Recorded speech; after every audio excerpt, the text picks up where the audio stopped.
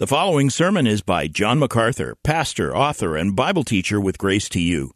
If you've never contacted Grace to You, we want to send you a free booklet by John titled Defeating Discontentment. It gives you 7 practical principles that will help you face setbacks and difficult circumstances and experience contentment even when life turns upside down. Request your free booklet titled Defeating Discontentment by writing to defeating@gty.org.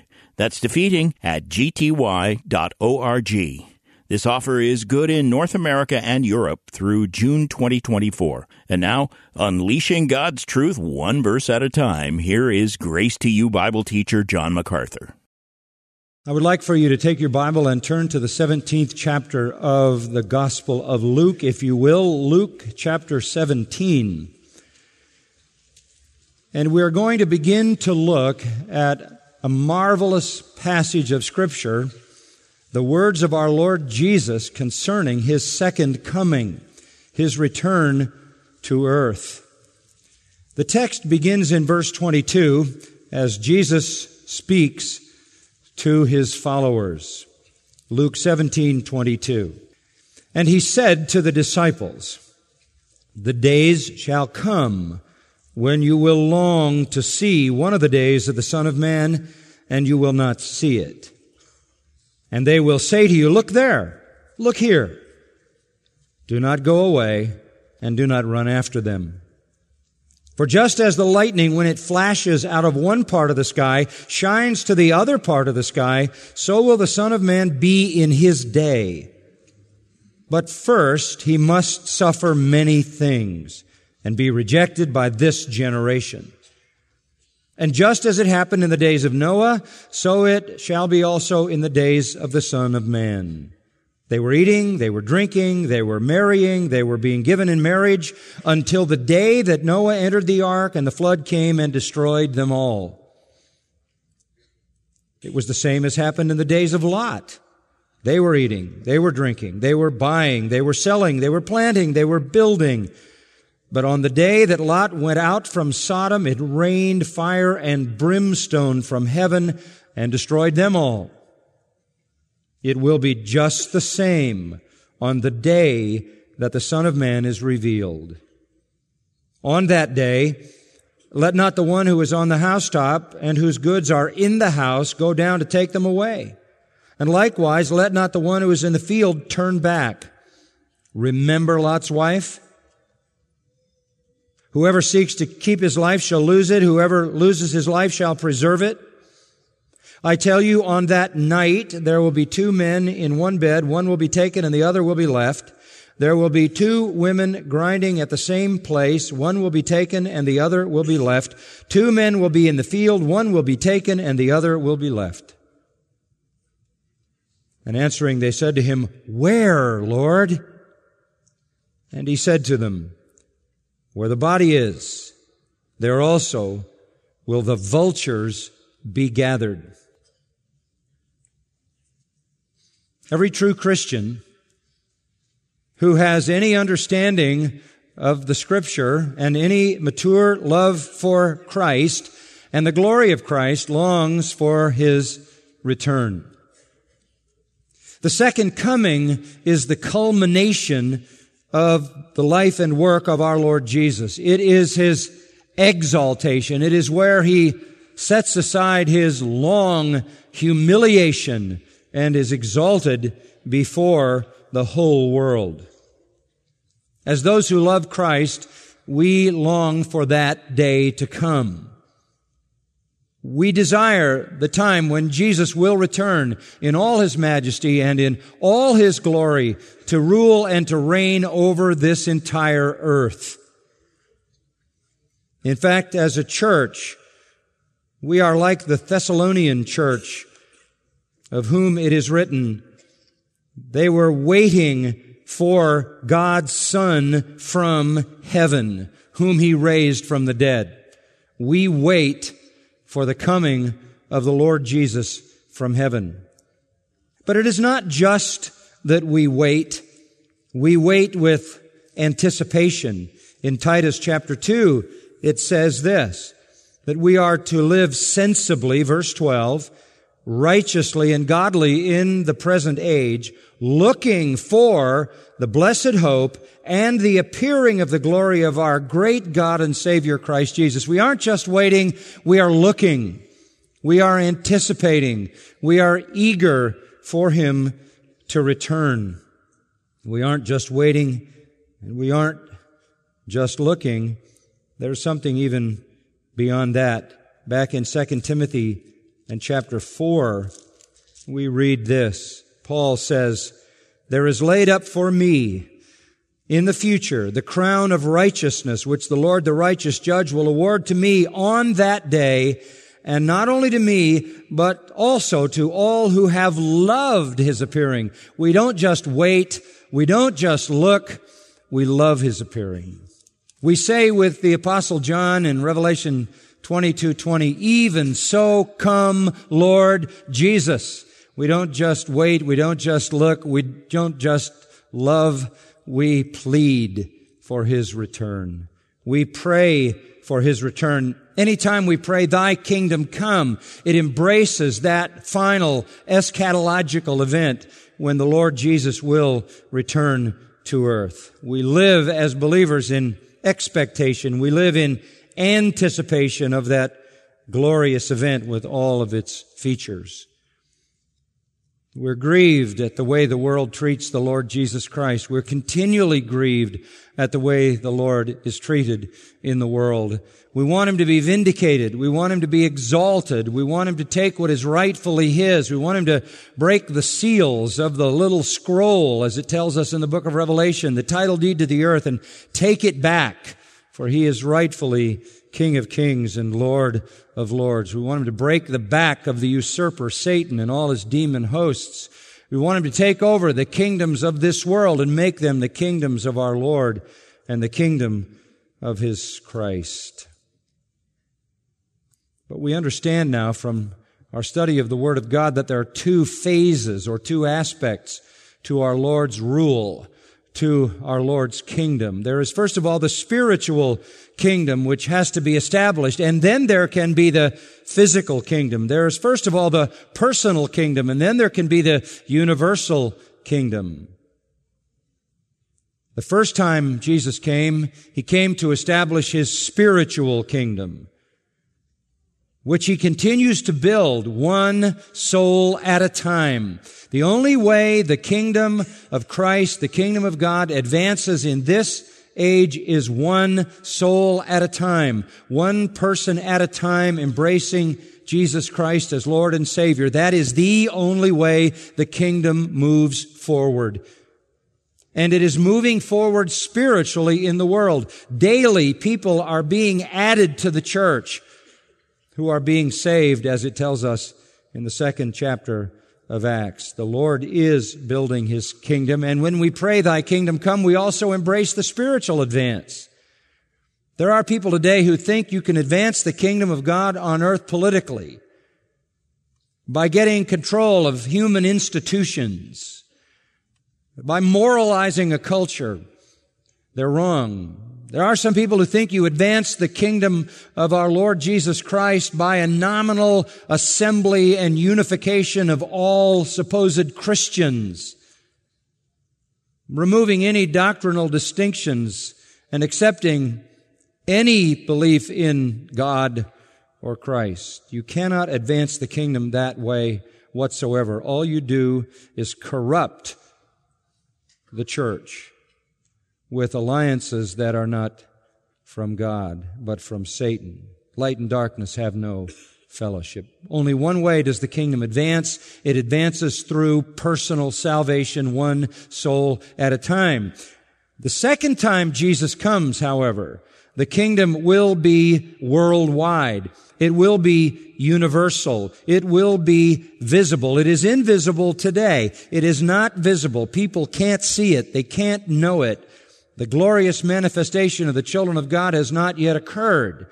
And so the world does not see us for who we really are. And sadly, very sadly, there are people who claim to be Christians who are not at all Christians, who skew people's understanding of what the kingdom of God really is. But the kingdom advances invisibly in the hearts and souls of those who truly are regenerated and converted through the gospel of Jesus Christ. This kingdom will continue to expand, as we said last time, continue to grow until the Lord gathers in all whom He has chosen, all whom He has predestined, are called and justified. And when they are all called in and the time is right, and only He knows the time, no man knows the day nor the hour, our Lord Jesus said, then Jesus will come a second time and establish the visible, universal, earthly kingdom. However, that kingdom will be only for those who are in His spiritual kingdom. When the earthly kingdom of our Lord is established, only those who are part of the spiritual kingdom and who are alive at that moment will be taken into that kingdom. Christ will return with all those who are in His kingdom who are already in heaven, and they will return with Him. And so there will be glorified saints living with the earthly saints, but only saints, only those who belong to God will be in that kingdom. As a footnote, it is interesting to understand that there will be people born during the millennial kingdom described in Revelation 20 and laid out by the prophets of the Old Testament as to its nature and character. There will be people born into that kingdom because those who are saved when Christ returns will not be destroyed in judgment. They will go alive into the kingdom. They will have children. Some of their children, many of their children will not embrace Christ, though He's in Jerusalem, present in the world, sitting on the throne, ruling there, and the world is dominated by righteousness and peace and blessing and joy. And the kingdom is represented and mediated by glorified saints as well as living saints. They still will not believe, and they will come together at the end of that 1,000 years, led by Satan, who will be released from being bound for most of that 1,000 years. He will lead a final rebellion against Jesus Christ, which will be ended by the power of Christ. The entire universe as we know it will melt with fervent heat in an atomic implosion, and the Lord will create the new heaven and the new earth, the eternal state for the dwelling of the righteous. But the kingdom to come will only be for those initially who are in His spiritual kingdom. Our Lord then in His teaching turns from the present spiritual kingdom of which He speaks in verses 20 and 21, and at the end of verse 21 describes it as the kingdom of God within you, to the kingdom of God outside of you, that universal kingdom that is visible on earth. And beginning in verse 22, He describes the nature of that kingdom. Now, what you have here is not a description of the sequence of events leading up to that kingdom. It is not sequential. It is not chronological. It is not like Luke 21. When we get to Luke 21, we're going to see a much more chronological presentation of the events that lead up to the arrival of the king. But here, there's a description of the nature of that kingdom. And not so much even the nature of the kingdom as the nature of the judgment that precedes the kingdom. So we have in this text then a description of judgment.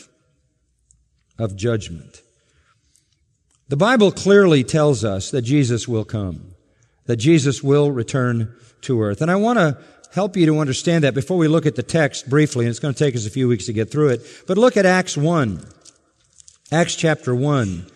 And there is a very important text here in this chapter, along with our understanding of the kingdom. This text is very helpful. You already know there's a spiritual kingdom. You already know there is coming a universal kingdom. There is an invisible kingdom. There is coming a visible kingdom. Christ reigns and is unseen. He will reign and be seen. The disciples want to know when that will come. They know about the spiritual kingdom. They're part of the spiritual kingdom. The kingdom is within them because the Trinity dwells within them. But they want to know when that final phase is going to come. And so in verse 6 of Acts 1, they ask Him, Lord, is it at this time you are restoring the kingdom to Israel? We understand the spiritual kingdom. We get that part. But is the final phase, that glorious promised kingdom, is it coming at this time? He said to them, it is not for you to know times or epochs which the Father has fixed by His own authority, which is a nice way of saying it's none of your business. It's not helpful for you to know that. God does not choose to reveal that to you. But in the meantime, and this is wonderful, you shall receive power when the Holy Spirit has come upon you. You shall be my witnesses both in Jerusalem and in all Judea and Samaria, even to the remotest part of the earth. In the meantime, you are going to be witnesses with the gospel, Jerusalem, Judea, Samaria, and the world, used for the advancement of the spiritual kingdom until that epic day when Christ returns to establish His earthly kingdom. While they were in the middle of this discussion, verse 9, an amazing thing happened. He was lifted up while they were looking on, and a cloud received Him out of their sight. He just went up. He ascended right up into the clouds and disappeared. And it says in verse 10, as they were gazing intently, very strong Greek verb. They were transfixed. Their eyes were glued on the ascending Christ. Physically, literally, bodily, ascending into the air, up beyond their view, hidden by the clouds. They were gazing intently into the sky while He was departing, and behold, 2 men in white clothing stood beside Him. 2 angels appeared. And they said this, Men of Galilee, why do you stand looking into the sky? At first that seems like a silly question. Where would you be looking if somebody was going up? But it isn't implying that they were out of line to be looking. It was a question directed at their sense of loss. That the longing in their hearts, the sadness that they were feeling, was evident to God and therefore made evident to the angels. They say, why are you looking longingly as if you are losing Him? This Jesus, who has been taken up from you into heaven, will come in just the same way as you have watched Him go into heaven. How's He going to come? Literally, physically, bodily, right out of the clouds, right down to this earth. That's exactly what it says. That's exactly what it means. We believe in the bodily return of the Lord Jesus Christ, literally, physically. The same Christ that went up is going to come down in the same way He went up. This prophecy, along with all other promises and prophecies and warnings of the second coming, is as unmistakable as any other teaching in the Scripture. The prophecies of the return of Jesus Christ to establish His glorious kingdom are not vague, they're not obscure, they're not hard to understand, they're not complicated, they're not mysterious, they're not hidden. They are straightforward, clear, factual, historical, just like everything else recorded in Scripture. Scripture is specific, precise, unambiguous about the second coming, as about all past redemptive history recorded in the Old Testament and in the New Testament as well. If you just take the same principles of interpretation that you would use to interpret any other part of the Bible, just use the normal rules of language and interpret eschatological passages the way you interpret all other passages, it is going to yield you the reasonable, literal sense in which God intended us to understand these things. It means precisely what it says. The Bible is a precise book.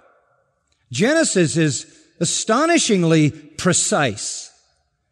And there is a precise, detailed account of creation. And I've said some months ago that if you just take the first verse of Genesis, the precision is staggering. It was 1903. Herbert Spencer died, the great scientist who was given all kinds of awards for his categorization, phyla and phylum, being able to put things in their appropriate category. The scientific world hailed him because he discovered, or he observed, that everything that is knowable fits into 5 categories. You put them in this order: time, force, action, space, matter. Time, force, action, space, matter. Everything that exists in the universe fits into those categories. Well, Herbert, we want to applaud you, but that's Genesis 1:1. In the beginning, that's time. God, that's force. Created, that's action. The heavens, that's space. And the earth, that's matter. The precision of the Bible is staggering.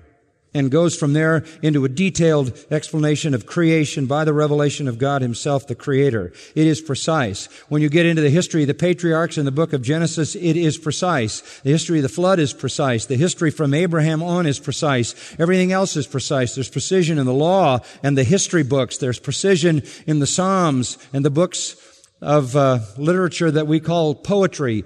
And there is precision in the prophets, and there's precision in the details of the gospel record, and in the book of Acts, and in the epistles, and there will be the same kind of precision in every eschatological passage, as well as in the book of Revelation, to be interpreted by the same normal principles of interpretation you interpret any language, leaving room for what is obviously figurative. And you can't just dismiss prophetic language, that has to do with the end of the age and the return of Jesus Christ, as being obscure and hidden when it is so specifically described. Nothing that I read you in this text of Luke is at all obscure. Everything I read you there is clear and straightforward, and you will see as we work our way through it how precise and applicable it is. The Bible means exactly what it says, no matter what the particular subject on which it is speaking. I would go beyond that to say that the second coming of Jesus Christ is a cardinal doctrine of Christianity. It is not an optional one. It is not a minor issue. I was having a phone conversation on a conference call this last week with some very, very able pastors and preachers and theologians, and the discussion came up about the future. And the question was posed, what about the future? And one who is a very bright and astute and well-respected theologian said, well, if I was a post-millennialist, I would think it was going to happen this way. The kingdom would come and Jesus would come after the kingdom. If I was a premillennialist, I would think that Jesus is going to come and set up His kingdom. But since I'm neither, I have no idea. That's not acceptable. That's not acceptable. If you don't have an idea, then you need to go to the Word of God until you do have an idea. This is what God has revealed to us, and the final glory of Jesus Christ matters. I think the end of the story matters. God is not precise from the beginning till He gets to the end and then just kind of mumbles the whole ending. God doesn't let you write your own ending either. It's not a lot of mystery to which you can give any interpretation. It is a cardinal doctrine in Christianity. The second coming of Jesus Christ is the end of the story. It is the final exaltation of the Lord and Savior, the King of Kings. It matters. The end of the story matters. The end of the story is everything. It is the glory of Christ that is the end of the story. It matters a lot. And the divinely ordered and divinely to be executed climax of redemptive history will be as precise and purposeful as everything else that God does and everything else that God says. And that's why in the book of Revelation, which some people think to be a hopeless mystery, needlessly by the way, it says this, blessed is he who reads and those who hear or understand the words of the prophecy and heed the things that are written in it. You read it, you understand it, and you better do what it says. That means it assumes that you are responsible for it. You might say, well, how could anybody be responsible for the book of Revelation? It's so confusing. It isn't. If you read it at face value, you will see what is clearly figurative language through here, but you will also get a very clear and direct message for which the Lord holds us accountable. Remember, the book of Revelation was given to 7 pastors of 7 churches in Asia Minor to be read to 7 congregations who weren't some kind of spiritual scholastics. They were normal folk. 5 of the 7 were on the brink of extinction as churches because of their sinfulness, and these are just people like people in all eras of the church's history who were required to read it, understand it, and heed it. To abandon in practice or to abandon in interpretation the promises of Christ's second coming is to diminish the Word of God and to diminish the glory of Christ. For this is the most glorious moment in Scripture. That's why it's the end. This is the most glorious moment and event in the life of Christ. Still, very popular today among professing Christians and among preachers and scholars of some kind or another to feel noble about having no idea about the end. And some have even gone so far as to deny there will be a second coming. They deny that it's even going to happen. And there are some who suggest that, yes, there will be a second coming, but it's just spiritual talk. He comes every time somebody's saved. And it's a second coming only in the sense that he comes spiritually into the hearts of those who believe. There are others who believe that he's not coming in the future because he already came. That the second coming actually occurred in 70 AD when Titus Vespasian came and destroyed Jerusalem. And Jesus came in that he brought the Romans in to destroy Jerusalem. That is the second coming, and we are now living in the kingdom. That's a hard sell. That's a hard sell. You show me where the exaltation of Jesus Christ in the whole earth is. You show me where the kingdom of righteousness and peace pervades the earth. But that's the view. That's a very popular view. And that what's in the book of Revelation describes things in a mysterious way that happened in 70 AD.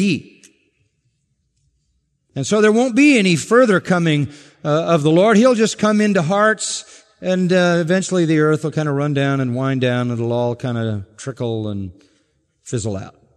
We'll all die of hairspray in the ozone. Not what I read in my Bible. That's not how the glory of Jesus Christ is to be lifted up. And then because you have the cult groups who say he's coming in a certain year, and when it's not obvious to everybody, they say he came, but he came secretly. Oh, really? He came secretly. That's not what he promised to do. He said when he came, every eye would what? Would see him. And then there are those people, you remember them, in 1988, there was a big book written, He's Coming, 88 Reasons Why Jesus Will Come in 1988, and a whole lot of folks got on the roof and put their pajamas on. They were ready to go. And he didn't come. You got other cult groups who have all kinds of strange views about his coming. And then there are those people on the other side. They don't deny his coming. They affirm the second coming, but they bury the biblical truth under fantasy and fiction.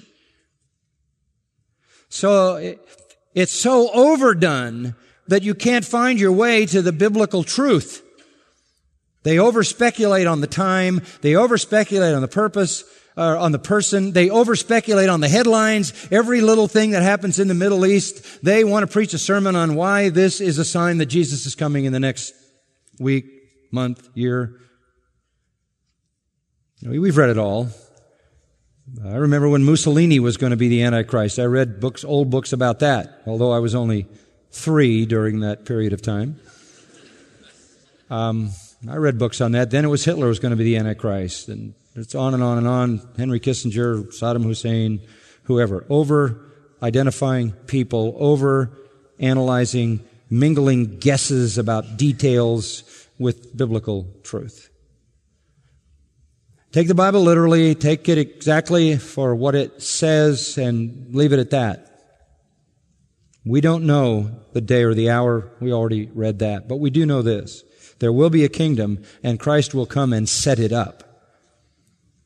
That's why I'm not a post-millennialist. I don't believe that we're going to establish the kingdom of Christ over the whole earth, and when we've done it, He'll show up. The Jews didn't believe that. They believed the king came and set up his kingdom. What kind of king is there who has a kingdom set up by somebody else and comes and takes it? That's not scriptural. If you take just the book of Revelation, you have the church on earth in chapters 1, 2, and 3. You have the church in heaven in chapters 4 and 5 gathered around the throne. How did the church get in heaven? Rapture. In chapter 6, you come back down to earth, and what happens? All hell breaks loose in a series of judgments. 7 seal judgments. Seals are broken, and out of them come 7 judgments. Out of the 7th seal, toward the end of the 7-year period, comes 7 trumpet blasts. further judgments, more intense. Out of the seventh trumpet comes 7 bowl judgments. Slosh bowls are just dumped on the earth, rapid fire at the very end. And that's the horrors of the precursor judgments to the great day of the Lord. You go through Revelation 6 to 19, and you have all those judgments being poured out. And then in chapter 19, verse 11, Christ comes out of heaven. And then in chapter 20, sets up his kingdom.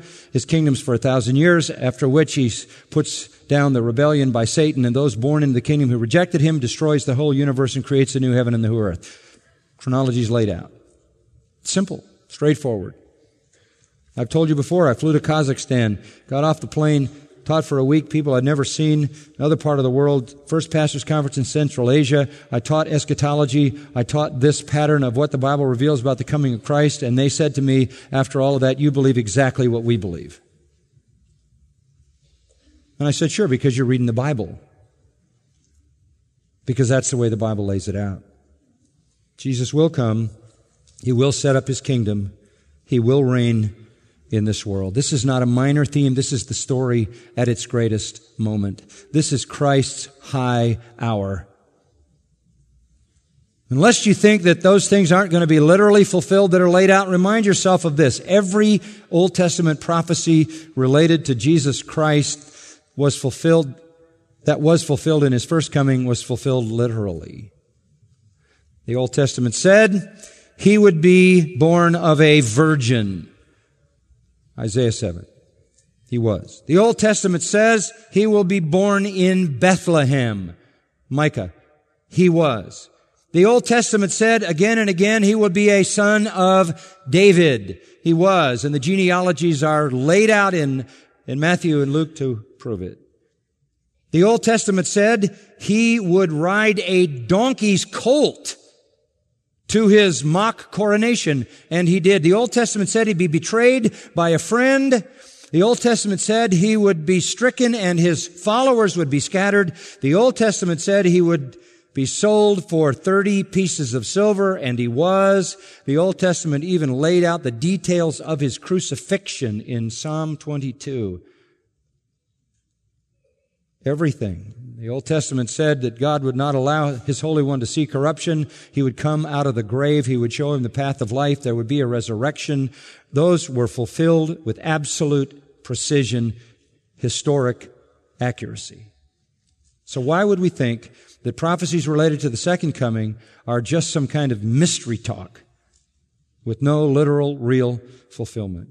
When you read your New Testament, you read through Matthew, Mark, and Luke and John in the Gospels, you're going to read occasionally this statement, that the Scripture might be fulfilled, that the Scripture might be fulfilled, that the Scripture might be fulfilled. I'd like to just drag you through that. There's a reason for that, so that you will learn to know this, that when God says something, He does it. And He does it in such a way that you can see the fulfillment and connect the dots to the promise. And when Scripture says there are things that are going to occur at the second coming, that's exactly what is going to occur. And those people then will see in those unfolding events that the Scripture is being fulfilled. Now the Jews, remember this, they expected this kingdom. This final, earthly, universal, dominating kingdom. They expected the Messiah to come and set up His kingdom. They weren't interested in a spiritual kingdom. They didn't think they were outside of it. They thought they were already the people of God by race and by religion and by ceremony and by circumcision. They didn't need somebody to die for their sins. They didn't need that. They didn't need a Savior other than God. Jesus didn't do what they expected the Messiah to do. He didn't come, and what they thought would happen would be He'd kill all the Gentiles and all the ungodly in a great holocaust of divine judgment, as the prophets said He would.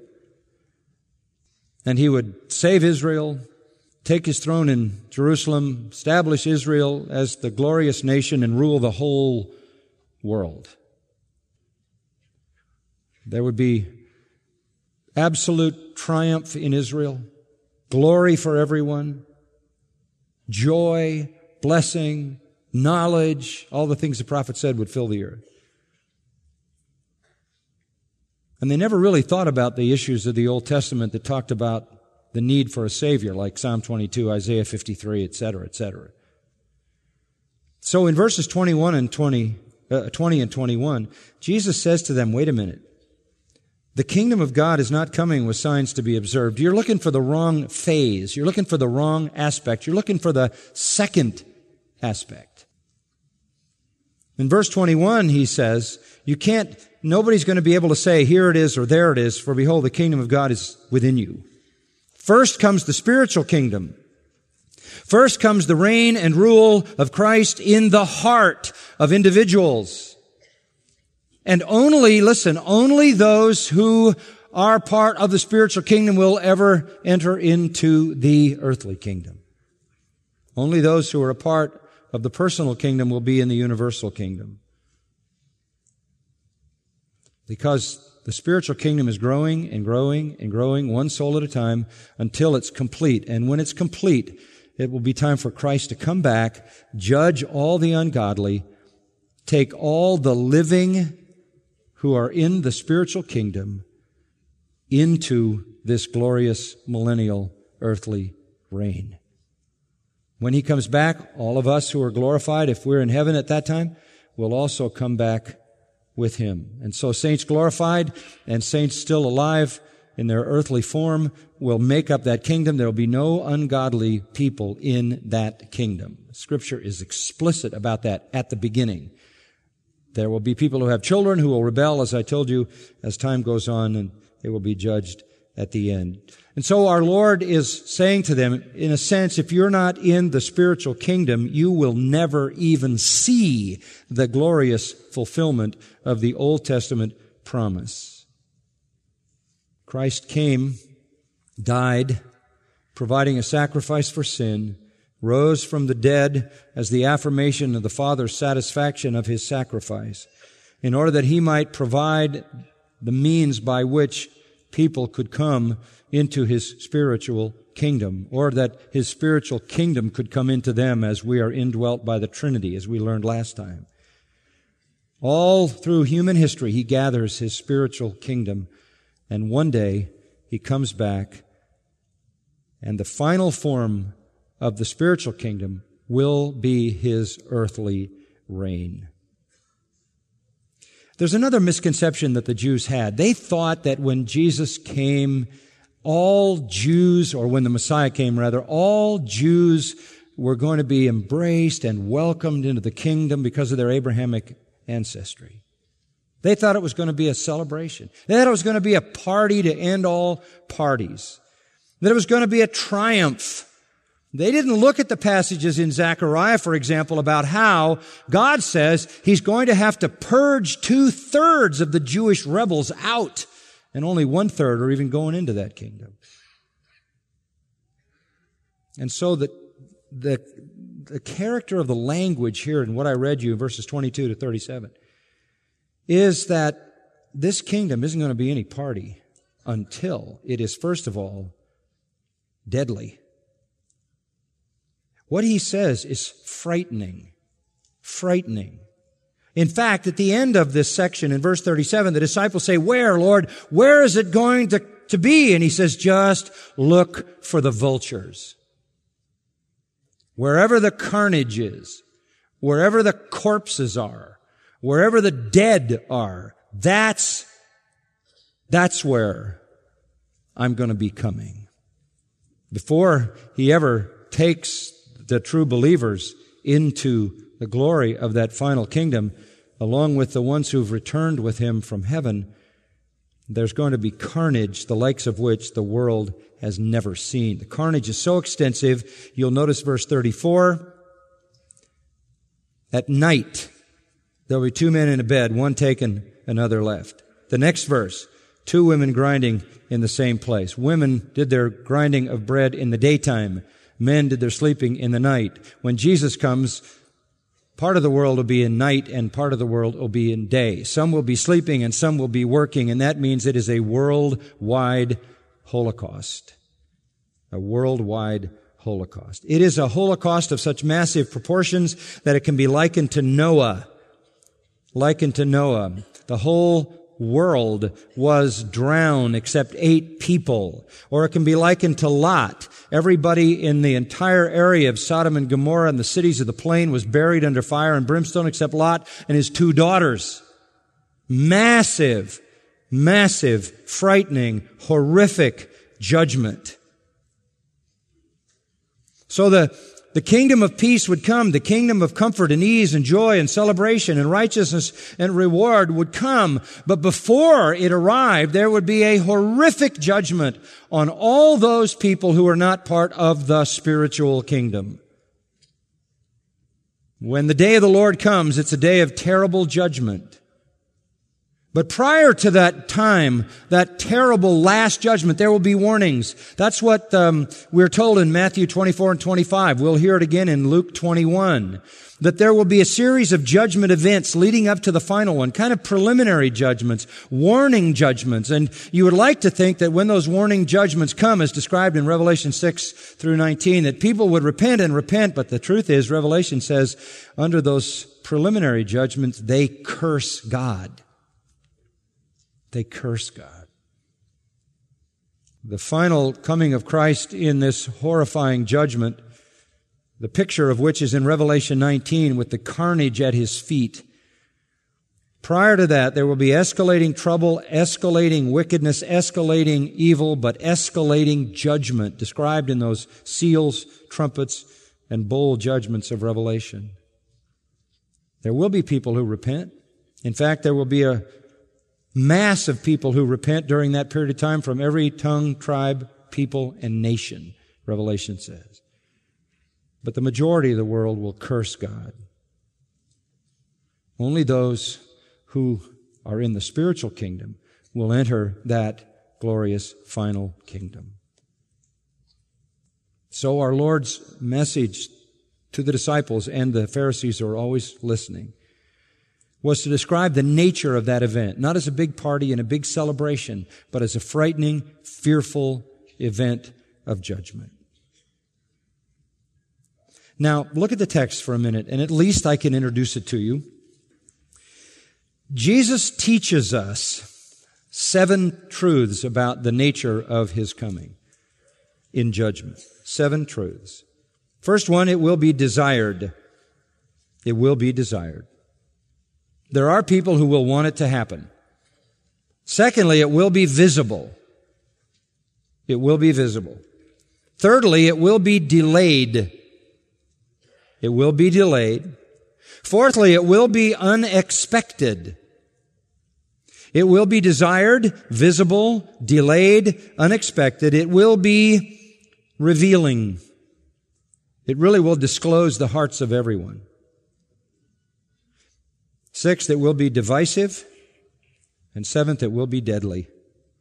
Desired, visible, delayed, unexpected, revealing, divisive, and deadly. And we're going to work our way through this.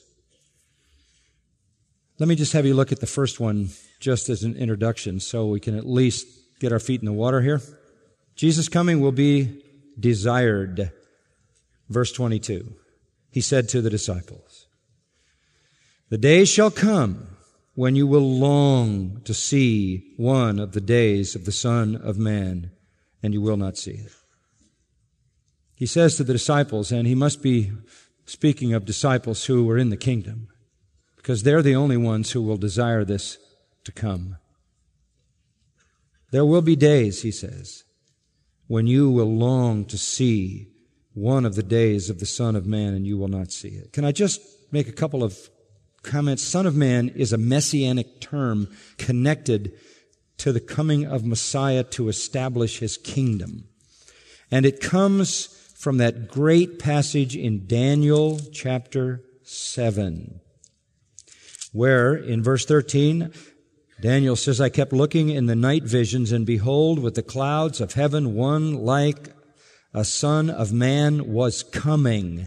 And he came to the Ancient of Days, who is God, was presented before him. To him was given dominion, glory, and a kingdom, that all the peoples, nations, and men of every language might serve him. His dominion is an everlasting dominion which will not pass away. His kingdom is one which will not be destroyed.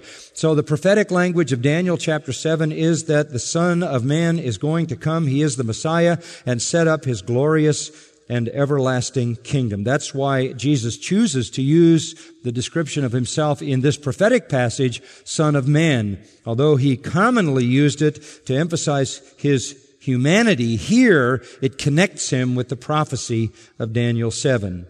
And the days are going to come when you will long, epithumeo, from which you get epithumia, desire, sometimes even lustful desire, but the word itself can be good or bad. It means a strong, driving, consuming passion. You will passionately long to see one of the days of the Son of Man. Some people think one meaning the first day of the unfolding days of the great day of the Lord concerning judgment and the establishment of the kingdom. The time is going to come when you're going to be like those under the altar in Revelation 6:10. How long, O Lord? How long? How long? When are you going to come and establish your kingdom? Or you're going to say with John, Revelation 22:20, even so, come, Lord Jesus, because you're waiting looking, you're waiting loving, you're waiting pleading for him to come. You long to see it. You have a strong desire. And the idea here is not just for your own good and your own release and your own freedom, but it is that you would see Christ glorified. It's the attitude of Psalm 69. David says, the reproach that falls on you has fallen on me. Zeal for your house has eaten me up. And what he means by that is I can't endure existence. Oh God, if you're being dishonored, my passion and my love for you and your house is tearing me up because you're being dishonored. And Jesus, you remember in the Gospel of John, when he made a whip and cleaned out the temple, he said, zeal for your house has eaten me up. The reproaches that fall on you have fallen on me. In other words, I feel your pain when you're dishonored. And I tell you, Jesus is still being dishonored. God is still being dishonored in places that claim to be his own house. You've seen it in the news the last couple of days. What a horrific travesty on the glory of Jesus Christ. To be so dishonored by someone who pretends to proclaim his name and live to his honor and his glory. And when you think about the coming of Christ, it's not about me. It's not about, I want my reward. I want to get to heaven. It's about loving the Lord enough to desire his glory and saying, how long, O Lord, will you allow yourself to be humiliated by those who claim to represent you? How long will you take this kind of humiliation? Lord, be glorified. Lord, be honored. Lord, be exalted. You are worthy. There's a weariness in this world. And the longer you live in this world, the more weary you become with the reproaches that come on the glorious, magnificent name of Jesus Christ. I understand what it is to be among those who long to see one of the days of the Son of Man. And it's not limiting it, just one out of several days. It's ready to see that great day with all the days that encompass it. Just a little technicality. It says one of the days of the Son of Man, plural, because it will be an extended time with extended events. But if you go down to verse 24, it's referred to as the Son of Man in his day, singular. In verse 26, the days of the Son of Man. But in verse 30, the day that the Son of Man is revealed. You can look at it as a day, an epoch. Or you can look at it as days, a sequence of events within that epoch. You find the same pattern exactly in the use of day and days for illustration, a number of places. But in Amos 8:11, behold, days are coming, declares the Lord God, when I will send a famine. In verse 13, in that day. And he goes on to describe it further. So it is a day in the sense that it is an event. We could say this is the day of Christ's return. And we could say these are the days of those events related to his return. So we look for the day when he comes and the days when he judges and sets up his glorious kingdom. But he says this in verse 22, you won't see it. It's delayed. Jesus tells a parable in Luke 20, verse 9. He says, there was a man who had a vineyard, and he went away on a journey for a long time. It's a parable about the second coming. It's a long time. It's a long time. We long for Christ to be glorified. We haven't seen it yet. Saints long before us long for it. They haven't seen it yet. We're all under the altar. How long, O Lord? How long? James 5:7 says, be patient to the coming of the Lord. Be patient and strengthen your heart. God's timing is perfect. So the first thing we learn about this event is it's going to be desired. And we're the people because we understand it. We anticipate it. We love it. We long for it. We understand that we're going to want Him to be glorified, and it's not going to happen until God's perfect timing. When it does happen, the second point, it will be visible globally. And for that, you have to wait till next time. Let's pray. We do say with the Apostle John, even so come, Lord Jesus. We say with the martyrs under the altar in Revelation 6, how long, O Lord, how long will you endure humiliation? How long will you allow the righteous to suffer? How long will you take the blasphemy and the abuse? How long will your name be reproached and dishonored? And we say with our Lord, the reproaches that fall on you, O God, fall on us. We feel the pain of your humiliation. We feel the pain of you being dishonored. And so we cry, even so come, Lord Jesus, not for us, but for your glory. And for that day when we will worship you perfectly. The end of the story matters. It matters more than anything else. We thank you that you've laid it out for us. Help us to live in the light of its reality, knowing that all these things could begin at any moment. The people in Noah's time had plenty of warning, and they only awoke when it was too late. People in Lot's time, plenty of warning from that preacher of righteousness named Lot, and they only awoke when it was too late.